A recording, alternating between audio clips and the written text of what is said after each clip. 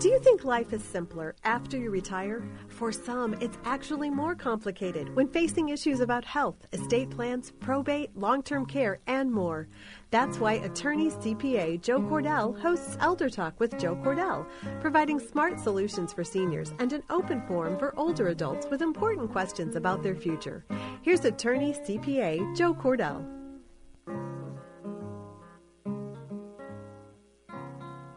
Welcome to another episode of Elder Talk. Today we're going to talk about an issue that many of us worry about to some extent. We read about the fact that aging can have an impact on our ability to think, and we read about dementia, we read about Alzheimer's. We wonder, maybe, is our mother or is our father, or are we ourselves, or what about these lapses or these episodes? And to the extent that any of us does have a family member that has a problem, we wonder, where would they go for help, and what opportunities are there out there? Would it be a traditional nursing home? And if not, what are the alternatives? These are the issues we're going to talk about today, and we have two marvelous guests. In fact, guests that are backed by popular demand to the show. Among the more popular shows we've had, quite frankly.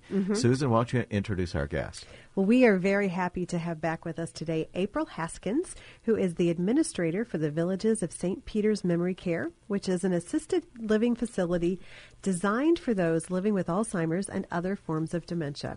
Now, April's journey with memory care began as a young girl seeing her grandfather suffer with the effects of Alzheimer's and dementia.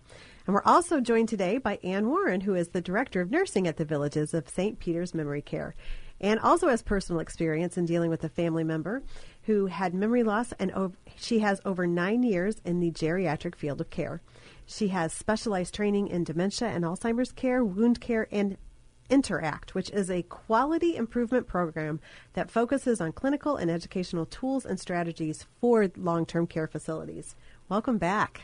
Thank you. Welcome. This is one of those subjects that, on the one hand, none of us wants to talk about, and on the other hand, many people, as they age, are having to deal with. And I think that it's one of those subjects that people just would prefer would go away. But the reality is that it seems, tell me if this is my imagination, that a lot of the progress that we read about in medicine, about medical science and technology that are extending people's lives, that are curing illnesses and diseases, I don't see that level of progress in the area of dementia and Alzheimer's. Is that a fair impression? Well, there's certainly no cure at this time. I think that they're diligently, working to find a cure, but right now it's still a very limited medicines that can be used, and even those that are available to use, a lot of people are, I think, misinformed, thinking that it's going to slow down the progression or stop progression. And what people are looking for is a solution. And I guess the things we read about, these medications, they're just almost a yawn. I mean, you hear about very, very modest benefits, and maybe that would be more interesting, maybe if I were the person that had it, or for my mother or dad. But I'm reading about the extension of life in the matter of months, and I'm thinking, this is not the breakthrough we're looking for. Absolutely not. Absolutely not. They really just treat the symptoms of the disease. Alzheimer's is definitely the most prominent name out there, but gosh, there's 80, 90 different types of dementia. And it really affects everyone differently. A lot of people just think, right, they don't remember things. Well, that's true, but they don't remember things like how to swallow or how to walk, or all those things that we take for granted that we just automatically do. Those are also affected by this disease. So when we think about then the dementia, including Alzheimer's, we seem to recognize that it requires something different than a traditional nursing home. In other words, when I think of a traditional skilled care facility, I'm thinking of people requiring bed rest often, at least they're requiring nurses continuing to give care, whether it's intravenously or whatever it might be. Think of a lot of medical and technological stuff going on, and it seems like the person who might be suffering from dementia doesn't really fit that profile. Is that true often? Certainly. A lot of our neighbors, we call them neighbors in our community, they need cueing. So very often it's difficult for insurance companies to understand, definitely. Now, what is cueing? Explain that. So neighbor may have the physical ability to go to the bathroom, but we're going to have to remind them, hey, let's, go to the bathroom before we go, to lunch. And then they come with us, but then they're looking at you like, okay, now what? You're going to have to cue them, okay, let's undo our pants. Let's pull our pants down. Now let's pull our underpants down. Now sit down. You're going to have to cue them for every last step. It's almost kind of sometimes like a kid with ADD. You can't give them too many things to follow at one time. So you step by have step. to cue them step by step. For some of them, they take a bite and set the fork down and forget to pick it back up. They're now interested in whatever is going on at the next table. So a lot of cueing, a lot of oversight to make sure that they're eating, to make sure that they're taking their meds on time. So the point is that what you're describing is something different from what we think of in a traditional, I'll use the phrase nursing home or skilled care facility. Sure. Well, in a traditional skilled care nursing home community, there are care requirements that they are meeting, and our neighbors don't always have that need at the time. They don't have feeding tubes. They aren't in need of a lift of some kind for that transfer. And could that be their path down the road? Potentially. But right now, the families that we're meeting with are seeing those earlier signs, the signs that there's some confusion, some choices in their decision-making process that don't align with keeping them safe. What they need is somewhere where that person can live that they know they're safe, healthy, and taken care of 24/7, but the nursing care required isn't to the extent of a traditional nursing home. So do the families who are considering your facility, which is a facility that's specifically dedicated to people with memory problems, is that correct? Our entire community is memory care. Memory care facility. And it includes assisted living as well as perhaps those who might need something more, or do they transfer to a skilled care facility at that point? Or if they required skilled, then they would transfer. Okay. I say that with caution. The majority of our neighbors have been able to age in place and stay with us until they passed away. Yes. So that's not uncommon. No. It's actually very common. There's been very few that we have had to recommend for that next level of care. So if your loved one got the flu and got a respiratory, and so they were weakened and they needed a little bit extra help temporarily, we can do that. If your loved one had a fall and they needed a little bit extra help, we can do that.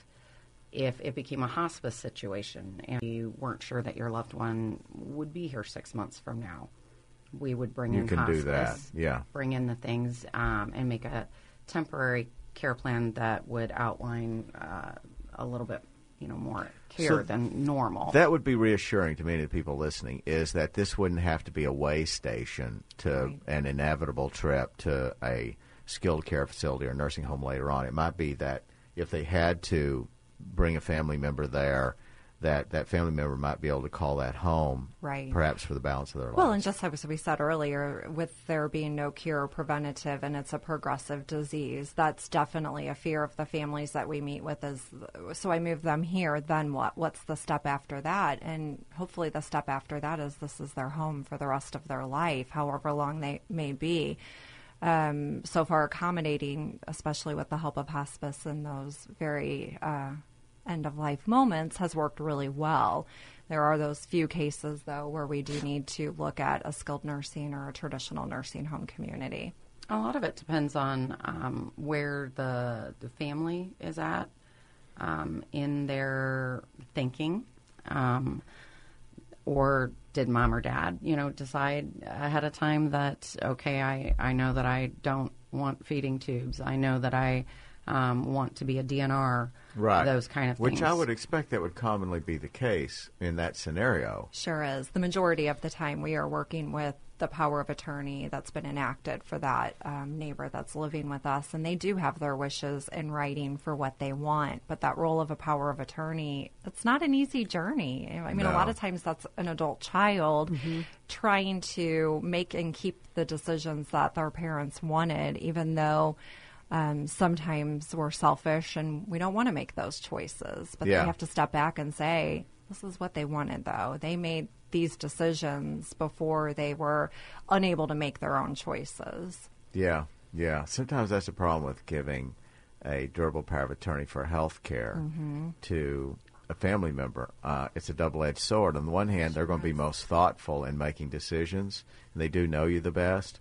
But on the other hand, they're It's going to never hang okay on. for They're going, mom or dad to go. So Yes. that is a difficult decision for them. And we also see them struggle with knowing the difference sometimes between guardian and power of attorney. Yeah. So, yes, they need all this extra cueing and all of that. But, sometimes we'll hear, what you have to make them take a shower. And it's, well, no.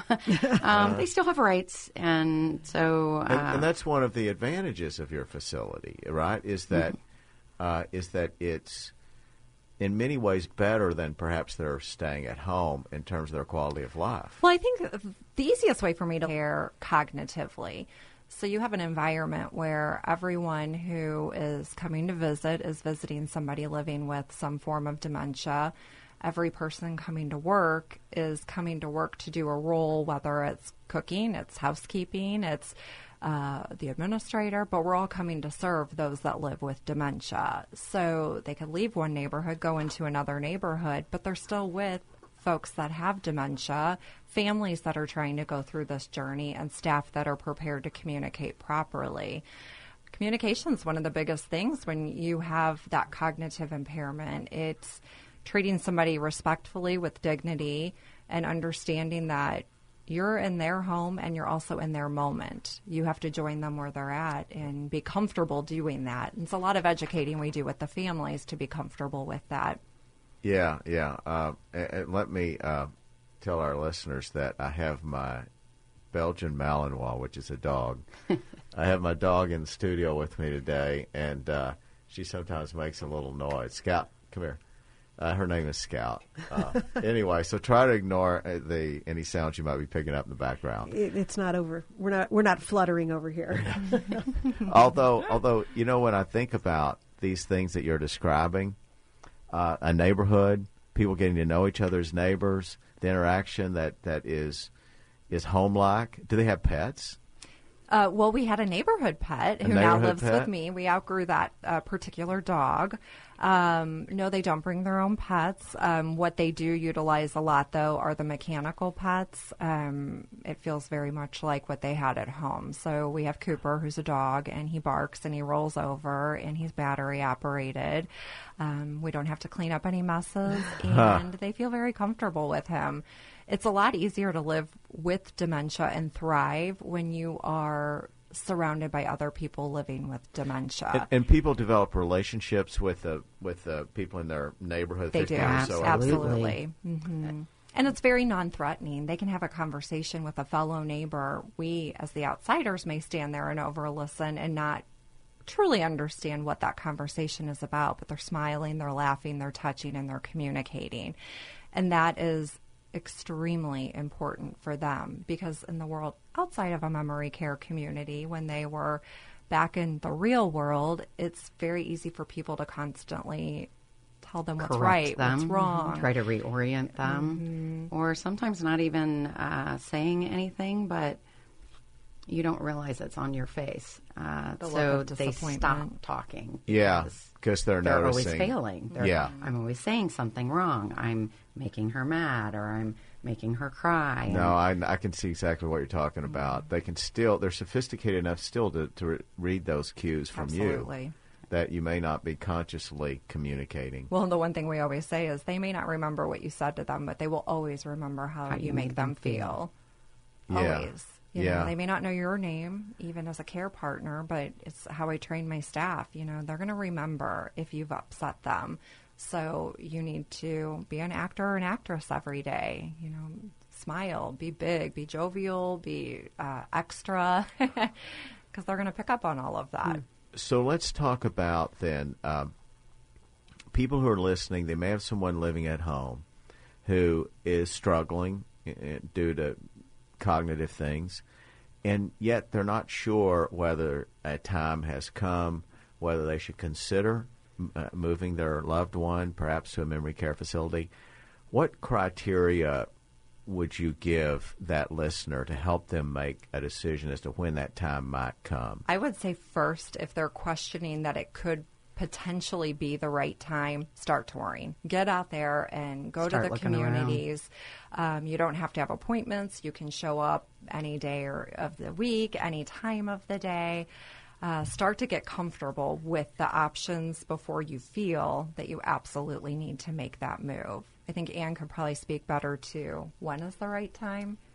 You're going to start seeing things like medicines not being filled in a timely manner. You know, those are things that if you ask them, of course they're going to, you know, say, oh, absolutely.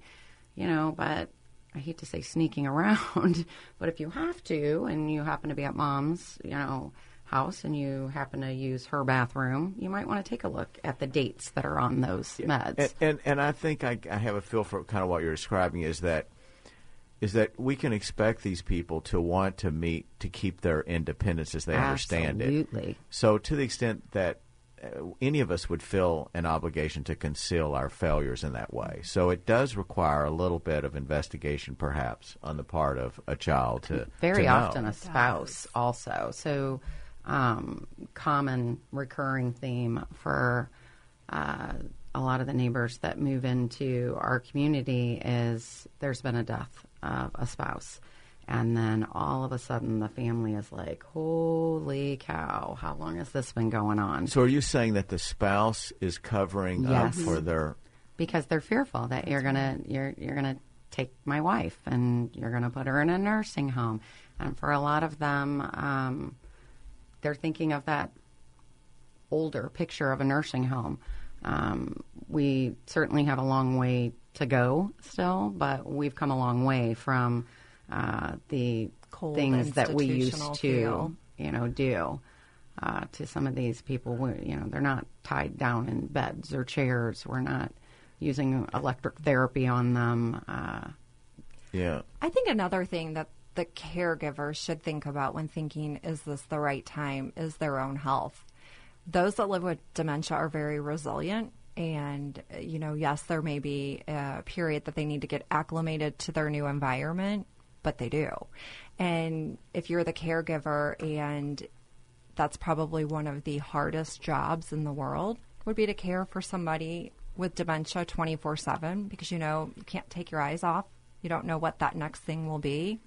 If your own health is starting to fail because of that, that's probably That's a not good what they time wanted to for you. consider If they getting could. that additional help. But, I think that the best sells for that in the mind of many, many spouses would not be the argument that is very true that you just made, that, this is not healthy for you to have your cognitively impaired spouse home. Mm-hmm. I think that the best...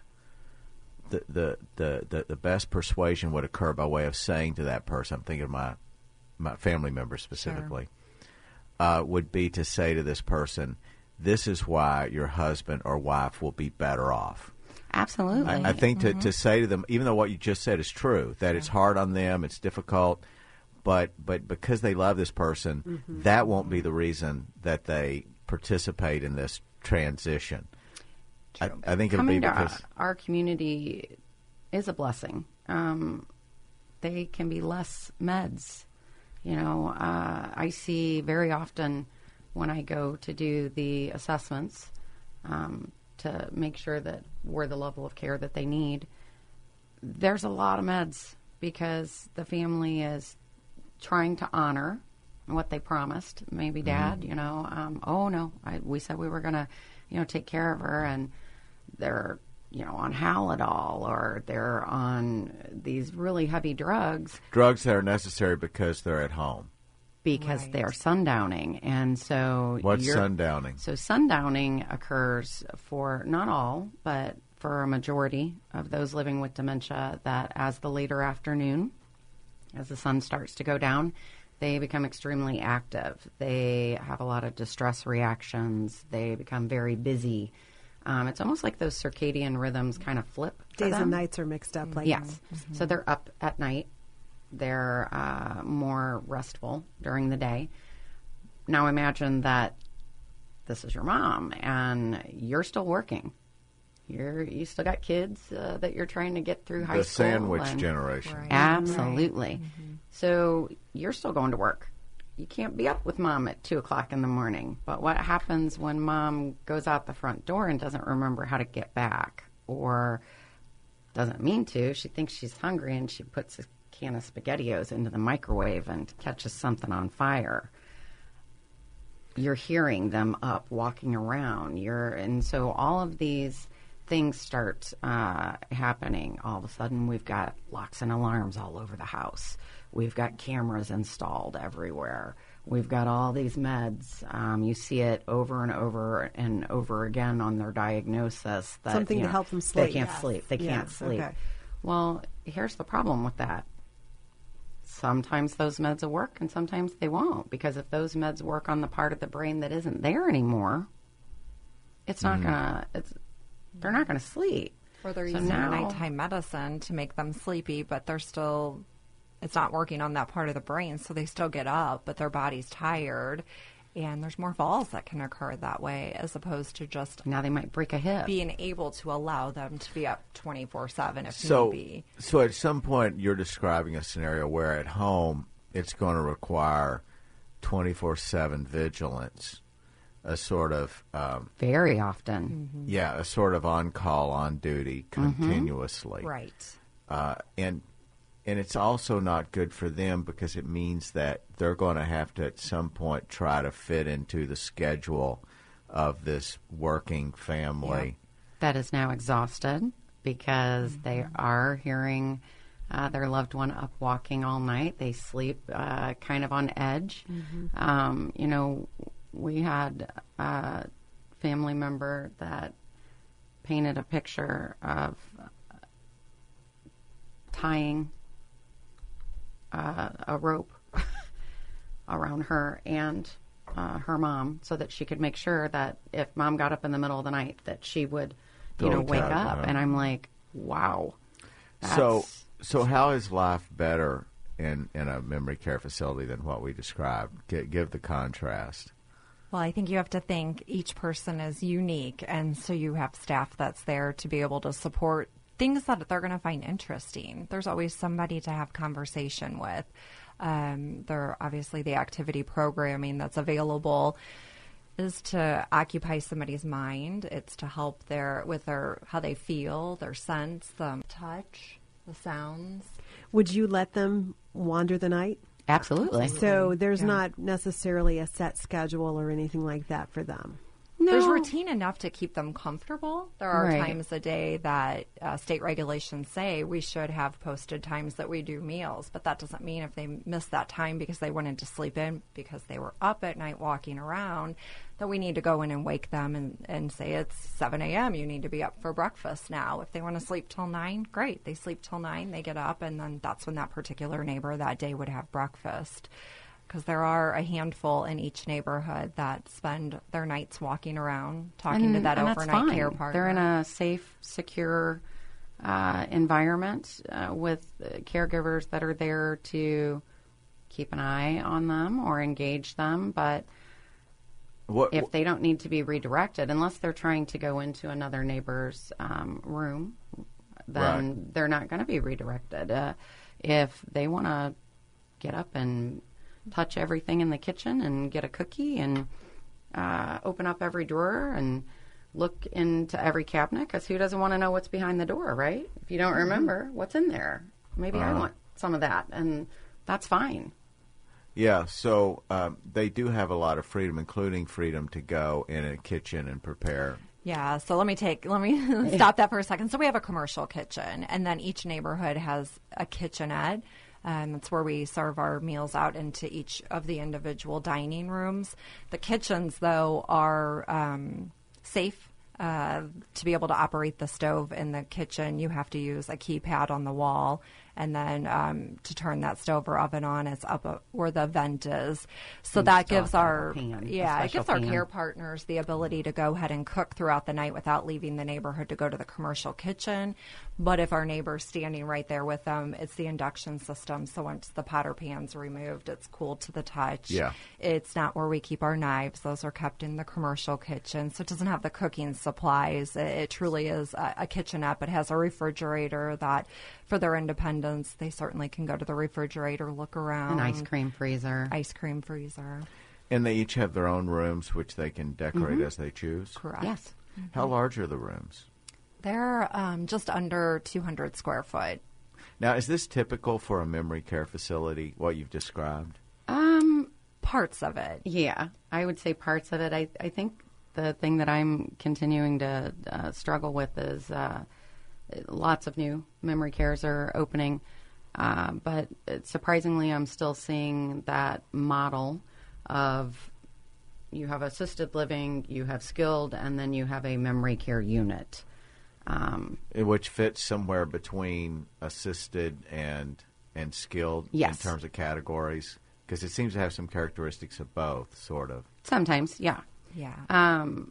The thing that is nice is that our entire community is memory care. So there very often we will open up the doors to all 4 neighborhoods, and they can come into that common area, or they can walk over to the other side and visit some of the other neighborhoods. And so that keeps their distress down.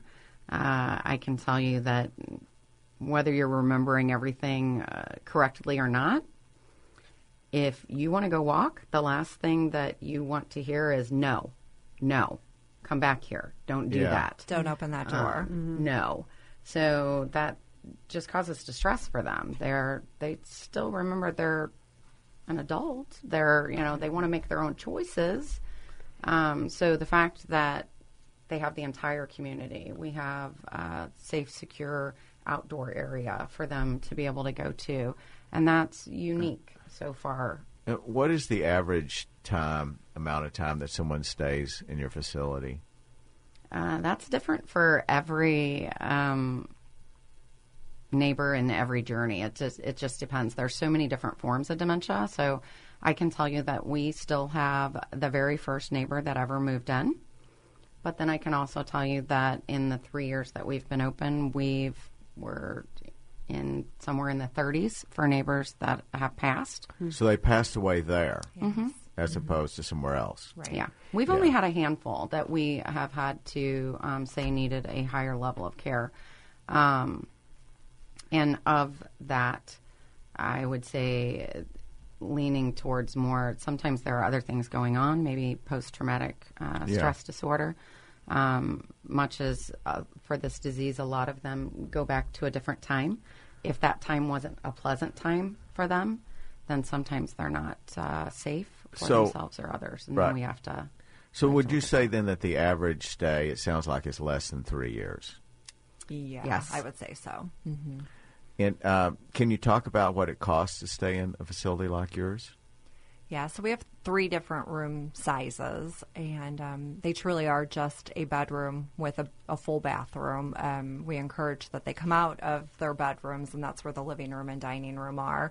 Right now, it's $57.80 a month for one room, $67 something for the mid-size, and then $6,900 for the larger size. And that's room and board, so that's as all-inclusive as it can be. It's their food, their laundry, housekeeping, snacks, cocktails. The only thing it doesn't include would be if they go to the salon and they see our stylist. That would be an additional charge on the monthly bill. Or if they've done a field trip type activity. So we do a lot of restaurants where we'll take a small group of folks and go to the restaurant maybe once a month, and that would be separate and on the monthly bill. Does it include medications?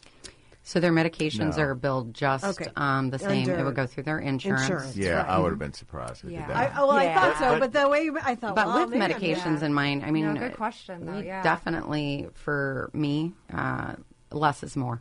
Well, and what impresses me, though, about that price is for many of these people, their alternative would be a traditional nursing home. Right. Which for comparable nice facilities, they'd be paying $10,000 to $12,000 a month. Mm-hmm. So this is a place where the person can stay, unless there's some medical problem that develops, they can stay there the rest of their lives. Mm-hmm. Yes, absolutely. So $6,900, even your highest price, seems very reasonable from that perspective.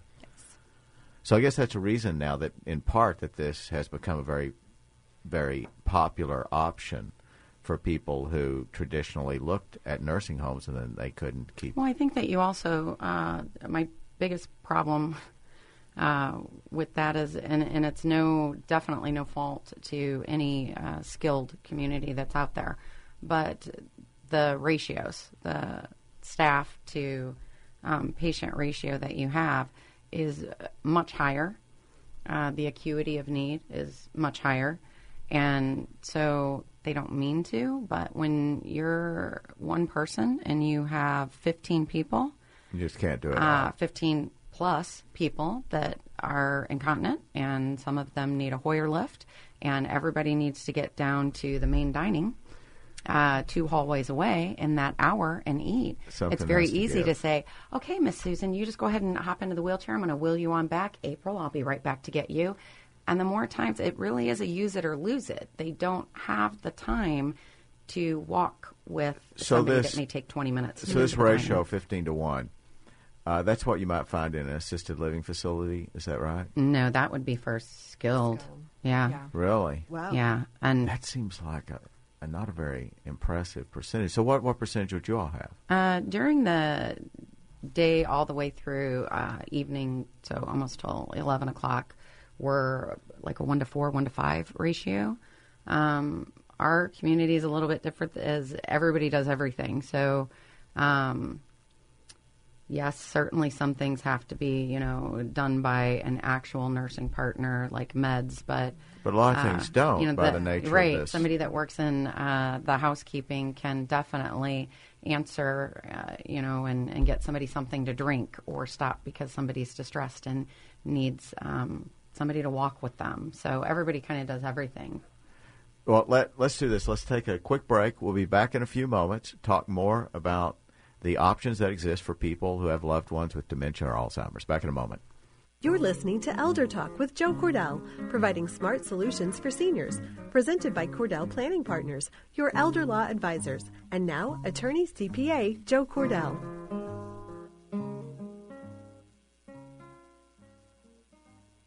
Well, we're back.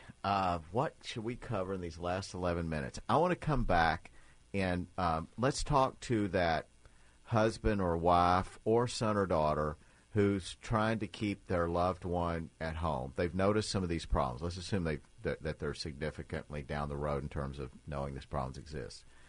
I'm wondering how they can how they approach this whole topic with the person they care about. I'm going to jump to the conclusion, and this may not be fair, that often this loved one, spouse or parent, may not be someone who's, very open to this idea, initially at least, Absolutely. And so tell me how you often see this. I should probably be talking to you, April. Tell me how this often proceeds in a way that is positive and voluntary. So I think of initially what I see is that the families do the touring and the person with dementia does not know that that's happening. And what they're looking for is a place when they come in that they can see that person feeling comfortable, thriving, feeling safe. They're meeting staff. They're smelling the smells of the neighborhoods. They're making some of the initial determination on would this be the right place. Is the first visit, though, often without this loved one? Absolutely. I Yep. see. It's very, very rare that an initial tour, the person with dementia would be there. It's a lot to take in. There's a lot of questions to ask. And when you're having a conversation about somebody with dementia, but they're sitting right there, you're now having a conversation about them in front of them. So it can be really uncomfortable to ask the right questions, to probe the community. The person with dementia is getting antsy and wondering why you're talking about them but not to them. So I think that the family will accomplish more and have a better tour alone the first time. And honestly, it's not too often that the person with dementia comes back to tour. Usually the next time that they're back at the community is the day that they're moving in.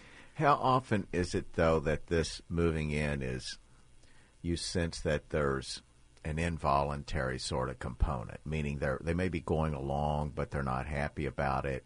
What do you often see is in the mind of the person moving in? I think it's new. It's different. It could have already been talked about, but they've forgotten that conversation has happened. Every person with dementia is going to be slightly at a different level when that move-in takes place. And in the first 24 hours, it's best that the family stay a shorter period of time. They really need to give the person with dementia time to get accustomed to the staff and to that environment, and the other neighbors, before we feel the need to spend 6 or 8 hours sometimes there. They feel like they're helping us. We're going to, spend all this extra time and, smooth things over. And what they don't realize is they think they're visiting Mom, but Mom thinks that she has to take care of you all because you're here to visit her. And so she's not going to those activities, not meeting her neighbors, not learning how to communicate with her caregivers. So walk us through that initial time when they're moving in. I mean, what do you do to help them acclimate? What are some really practical things that you might do? Why do we need to get out of the way and let you do what you do best?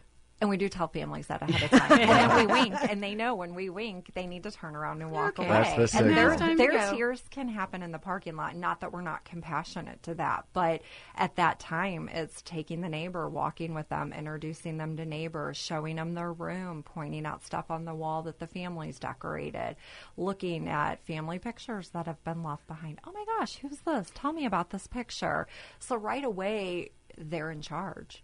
It's not questions that are black and white. Well, and everybody's different where they're at in their dementia. So for a lot of our neighbors also, they may have had a fall and ended up in a skilled nursing to get therapy. And so it's very easy for us to say, you know what? So you're doing so much better. You don't need this skilled level of care anymore. First started out at the hospital, then you got better, and then you came here. Well, now you're doing so much better. So this is the next stop before you can go home. How often does that happen? It's pretty frequent, and it works out really well. Okay. Yeah, it's frequent, and then it's great to say, you know what? Your family has found a lovely community that you even get to have some of your own items at. So when we show you your room. I get that. Yeah. So for some of them, and then they think they're there for therapy forever. Forever. Well, They never get good enough. And they may say, I've only been here 2 weeks, but they're a year. But it's a step-down facility. I can see how that picture, I can see being much more comfortable. Mm-hmm. They've been in the skilled care facility for an accident or whatever, and so now it's a step-down facility. Yep. So there's more freedom. Things are much, much better in every way than they were in that skilled care facility. Yeah. And that's just kind of where things stay. It's so comfortable for the family to say the same thing. Well, mom or dad or husband, wife, remember, you're just going to be here until you get stronger. So you got to keep doing what they ask, which may just be an activity. We're not doing therapy. And so now we can certainly bring therapy in for them to have therapy. Other times, if the spouse has decided that, yes, they need to place their loved one sometimes we'll use the reversal and tell them, you know what? They've got to go have this knee replaced, and he's going to be getting therapy every day, and he needs to make sure that you're not going to be home by yourself and all that. So you're just going to come stay with us for a little bit until he's done with therapy. And so then sometimes they think, oh, well, I'm doing this so that he can get better. Mm-hmm. So there's it's different for everybody. And then for some of them, they understand that they're moving in, at least temporarily. There have been other families that they came for lunch for a couple weeks, and we tried, and then, okay, Nancy again, we'll see you tomorrow. But you get comfortable with that. We also offer day club, which can sometimes be a great gateway to them getting comfortable. I want to talk about that for a second. How much time do we have, Susan? We have 4 minutes. Okay, I was going to ask, is there a progression option where they can come and stay? You just described the situation where they come during the day. Yep. I hate the word daycare, adult daycare. Day club. Okay, but you know what I'm saying? And I've heard this phrase, adult daycare. It's not where you want to go. I think someday, it's so offensive. Whatever marketing person came up with that as a label for an industry should be fired. I mean, for adults. It's so offensive. But I'm surprised it has hung around. Me too. So anyway, for I a won't lot get of them, on they that, just so. think they're coming for lunch Okay, or happy hour. So let's go to yours, Adult Day Club, right? Mm-hmm. So now tell me what that is. So that they can come 7 days a week. They are not segregated from our other neighbors. We have several recliners. How many hours can they come during the day? All day? Yeah. Some of them, and there's not a time. We may have somebody that comes at 6 o'clock in the morning and leaves at 5, and then we may have someone that brings their loved one at 2 o'clock and picks them up after dinner. So they can always do that. That doesn't have to be just transitional. I mean, presumably it would be, but now that's an important thing for our listeners to know. So that option exists. Absolutely. Adult Day Club. Mm-hmm. I know they've heard of Adult Day Care, but this is well, yeah, we try not to use that term with them at all. I mean, the family might call it an adult day club. They just think that they're coming. We've had ones that think they're coming to volunteer. Oh. They're going to come volunteer and have lunch with us. We have live music and activities. And live music at least twice a week with happy hour with real cocktails. That's right. They're not children. They can have alcohol. Some of them think they're there to help us. I'm pretty sure that our first neighbor definitely thinks she works. One of these days she's going to ask us for a check, and we're going to be in trouble. You'll have to give her a check. That's right. Yes. Well, I can see where that would be an easier way to transition someone, is if they had familiarity with the facility and they felt comfortable, they knew the people there, and some of the people that they had gotten to know were also staying there. That's right. I can see where that would be. Well, it is interesting when the family comes to pick them up at night, and sometimes you'll hear, well, how come I have to leave? Everybody else is staying. Mm-hmm. They've made friends. That's time. Yeah. Like, that's a great time to consider. That's a success. Mm-hmm. Right. Making the move. Well, as a matter of fact. Your bed is actually in the other room. So I certainly see why this industry, for lack of a better word, this pocket in the long-term care field has developed, just because what we've been talking about here is different from what, for example, assisted living. Well, they're not giving the assistance as much as is likely to be required. And then skilled care just doesn't describe a nursing home environment, doesn't really describe what many of us think our loved ones need and with Alzheimer's or whatnot.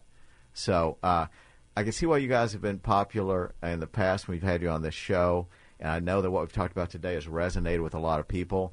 We're about out of time. We'll have to have you guys back again. The name of this facility again in St. Peter's is? Villages of St. Peter's Memory Care. Villages of St. Peter's Memory Care. And if somebody had an interest, they could contact you, April? That's correct, yes. At that facility. So till next time, this is Joe Cordell, another episode of Elder Talk. Take care. You've been listening to Elder Talk with Joe Cordell, providing smart solutions for seniors with attorney CPA Joe Cordell. Listen again next Saturday for another edition of Elder Talk with Joe Cordell, sponsored by Cordell Planning Partners, your elder law advisors. For more information, visit eldercarelaw.com. The choice of a lawyer is an important decision and should not be based solely on advertisements.